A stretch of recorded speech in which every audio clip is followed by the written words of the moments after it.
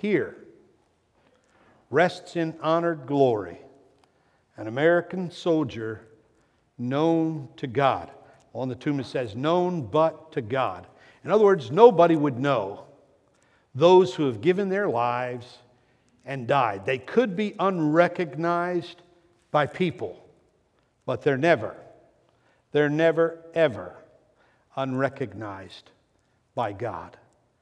We give thanks for the lives that were planted for our freedom. The most famous letter in the history of the United States of America, if you look that up on a Google search, is a letter to one Mrs. Bixby. It's Bixby. It was written from the Executive Mansion in Washington, November 21st, 1864. The letter says this: Dear Madam, I have been shown in the files of the War Department a statement of the Adjutant General of Massachusetts that you are the mother of 5 sons. And she had a 6th who was convalescing in the hospital from the war as well. The mother of 5 sons who have died gloriously on the field of battle. I feel how weak and fruitless must be any word of mine which should attempt to beguile you from the grief of a loss so overwhelming. But I cannot refrain from tendering you the consolation that may be found in the thanks of the Republic they died to save.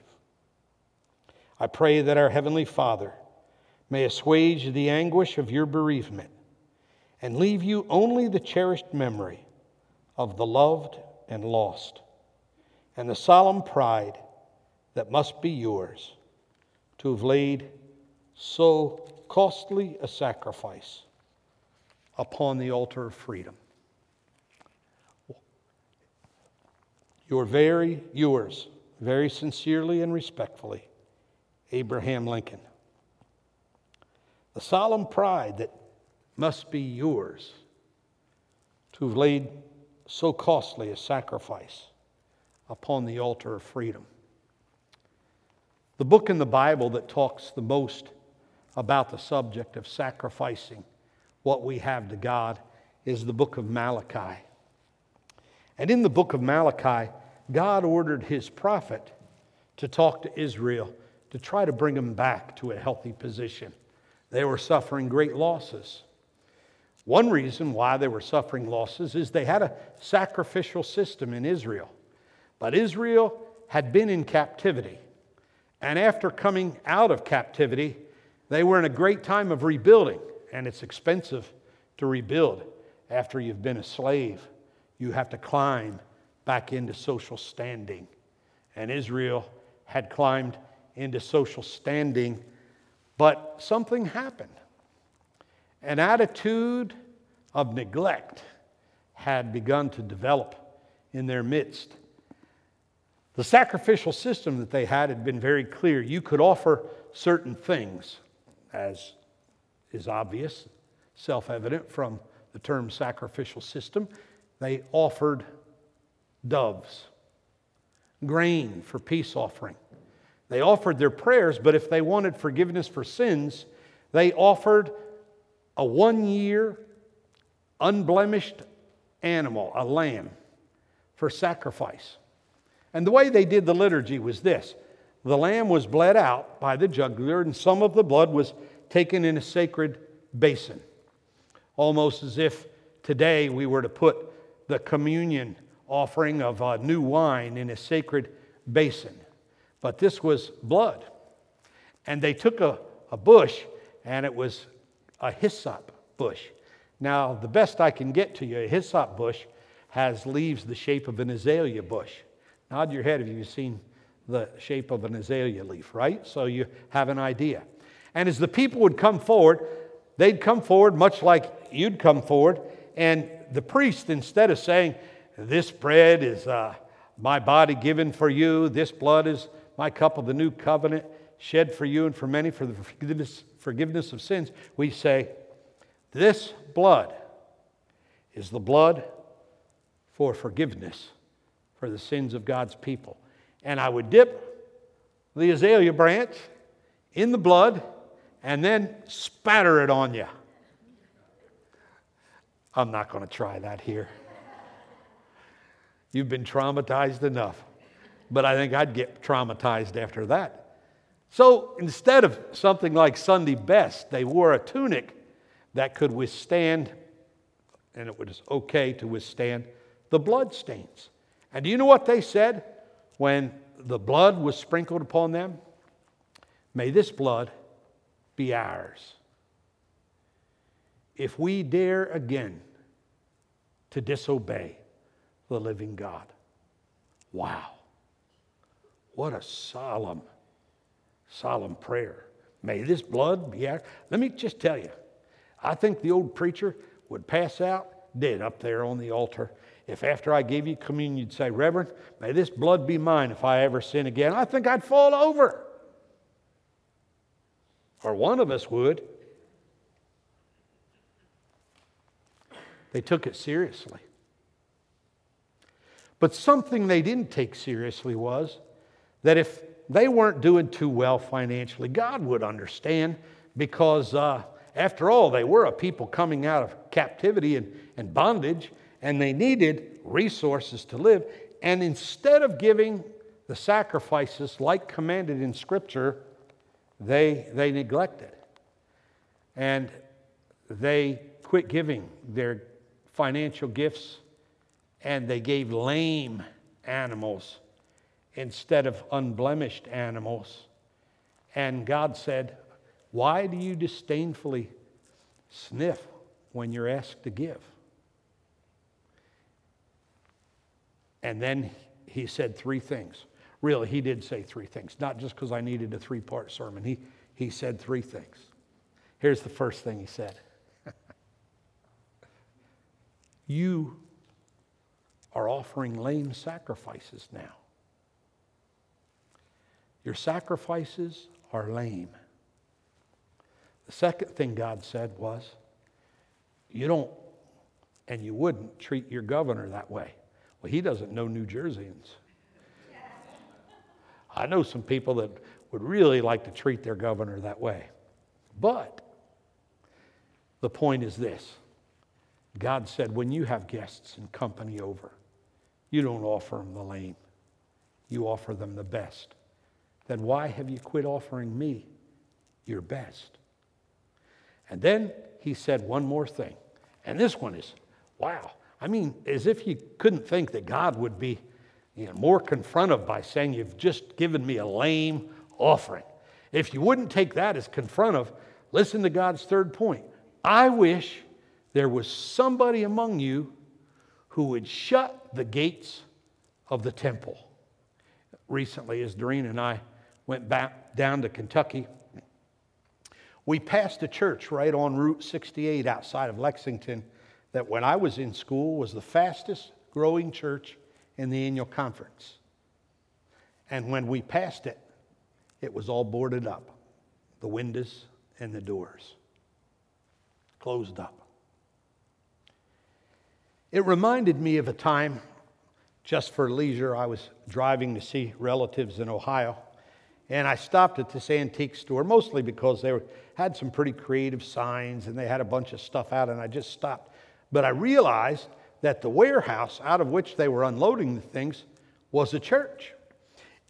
In fact, it was a church that looked a lot like Trinity Church on Main Street, except on top of the bell tower, they had a large steeple. And I went in, and they were offering there the sales from the flea market. And I saw a hunting knife that I was going to buy. But inside, I felt just a tiny pinprick of the Holy Spirit inside, just like he jabbed me a little bit and said, Ron, you don't need to use the house of God to purchase a hunting knife. And so instead I stood in there and said, Lord, I wonder what caused the backsliding of a church, that the people would give up on their vision and their ministry. Did they offer lame sacrifices? Did they treat God with less respect than they would treat their own honored guests in their home? Why not board the church? What happens when today's vibrant churches turn into tomorrow's flea markets? What happens? And I want to say, as far as God is concerned in Malachi, it's always the same, that it's just not worth it. But I want to say this today. It is so worth it. On Memorial Day, we remember those who laid down their lives. Do you know when you close the book of Malachi, you have the darkest period of Israel's history? Almost 500 years where there was no prophet to say, "Thus saith the Lord." You see, when the word is shut off, then there's vanity among the people of God. Because the Lord has said that His word will never return void. It would be vanity. Christ laid down His life. Today we have this glorious tomb here, standing with Jared, standing honor guard to remind us that God always knows when someone lays down their life. Greater love has no man than this, than a man lay down his life for his friends. Those were the words and the verses that the United States presidents picked out to remember the service on Memorial Day. Greater love has no man than this. Next week, the tomb won't be there, but the death of Jesus Christ most certainly will. So we were sitting in the sanctuary as Bill was engineering, putting together the tomb from the various pieces. And Dorina had called me. And so I decided to talk and play as I like to do sometimes. I said, "Dorina, we've just put the tomb of the unknown soldier up in the sanctuary. But now we need a person to lay in that tomb all 3 hours. The hour's late. I forgot it. But I know you'll sacrifice for your church. Will you come and lay in that tomb?" And there was just silence on the other end. You know, it's sad when I pick the most remote, obscure, absurd thing there is, and Dorina believes that I'm capable of running that past her for real. But honey, there's nobody in that tomb. And brothers and sisters, are you aware there's never been any remains of any soldier in the tomb of the unknown soldier? It's solid granite. Bill told me that he was, reading about the background of it so he could make a very informed replica. And that is so, Bill, to give us this. And he was giving us the story. And he said 3 times they brought the granite piece, and it was almost there, ready to be laid as the tomb of the unknown soldier. And it got a crack, and they had to scrap it. But on the 4th, they got it the way it was supposed to be, and it's been there ever since. Can a life fall to the ground in death without Jesus Christ, the author of life, knowing or rewarding if it's been an honorable life? The answer is no. But when Christ lays down His life, it is so that the people, the believers of God, can be sacrificial, like Christ Himself was sacrificial. I'd like to ask this question. Given that people have laid such a pricely cost on the altar of freedom, what do you lay on God's altar of freedom today? Will it be increased giving? Will it be your time? Will it be your talent? Would it be all of your life by grace through faith so that you can receive Christ's gift of everlasting life? It's astounding when we realize the sacrifices. And I wrote some of them down so that you could hear. First of all, there are things that we ought to read that we don't read anymore. How many ever heard the Gettysburg Address? Raise your hands. Most of you, right? How many remember how many words it was? 270. It was surprisingly short for the fact that more than 1 million people lost their lives. By the way, I want to say this. Very rarely do I even say a sentence about my own political bias, but I say one today, and it's not about my political bias, it's about American attitude towards the United States military. And I want to say this emphatically in the house of God. We sometimes today are told, and it's mostly from very progressive universities, that America's only been a life of privilege and racism. But do you know the two most violent, bloody wars in the history of America were the Civil War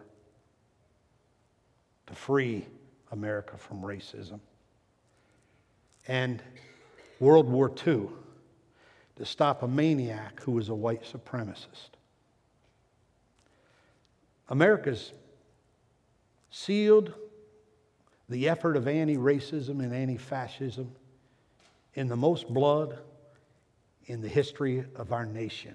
And sometimes we ought to say that again, even in our progressive universities, that by the millions, people stepped out and laid down their lives so people might be free.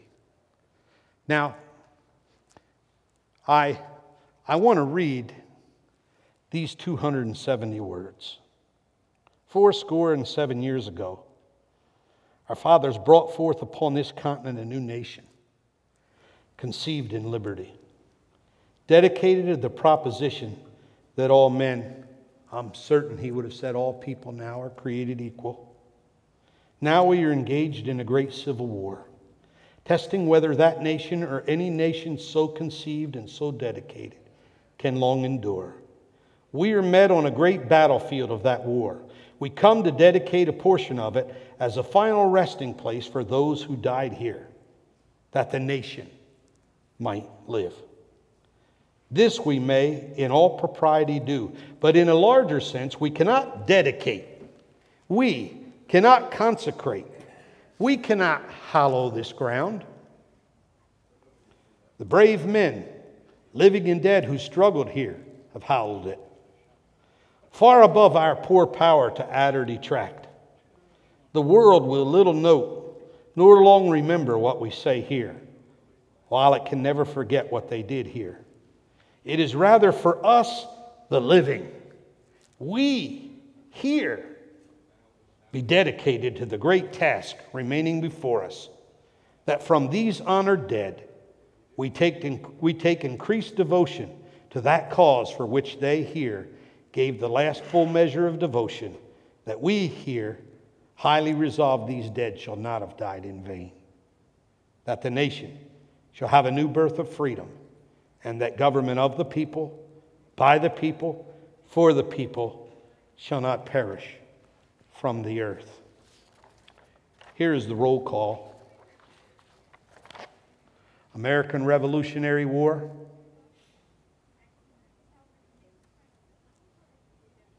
50,000 lives. War of 1812, 19,505 lives. The Mexican-American War, 17,435 lives. The Civil War, 1,084,938 lives. The Spanish-American War, 4,068 lives. World War I, 320,518 lives. World War II, 1,076,245 lives. The Korean War, 128,650 lives. The Vietnam War, 211,512 lives. The Persian Gulf War, 1,143 lives. The Iraq War, 36,710 lives. The Afghanistan War, 4,442 lives. Trinity Methodist Church, one perfect, all-wise God, the only wise God, our Savior, Jesus Christ, laid down his life. These will never have died in vain as long as it lives in our hearts of we, the American people, and we, the people of Trinity, to give our lives in return. And so we lean in. We treat one another better than we'd treat the governor back in Malachi's day. We don't offer the lame sacrifices. We seek first the kingdom of God and his righteousness. And finally, in the end, the Son of Righteousness will rise over us with healing as his wings, because when we give our lives to Jesus Christ, this church and any church is never going to go down. Its destination is not to be a flea market in the commerce of the American economy. This church will never go down as long as Jesus is the revered Lord and Savior. This church is going to go up. I read the end of the book, and Trinity wins by grace through faith. But we must never forget those who have given their life for our freedom, not in vain. We live because we live by the grace of another. In the name of the Father, and the Son, and the Holy Spirit. This is God's book of remembrance that he promised the people in Malachi. He would remember those who gave him their lives, and he will remember you as he remembers one of the jewels. Patrick is going to sing. He's going to sing a patriotic song that will knock your socks off, I believe. It warms my heart. And then we're going to close with taps being played as our benediction and with a salute. And I'm going to ask after Patrick sings that all of the veterans that have served at one time or another come on each side of the altar, and I want you to salute the flag as we post it and taps is being played. So Patrick, God bless you.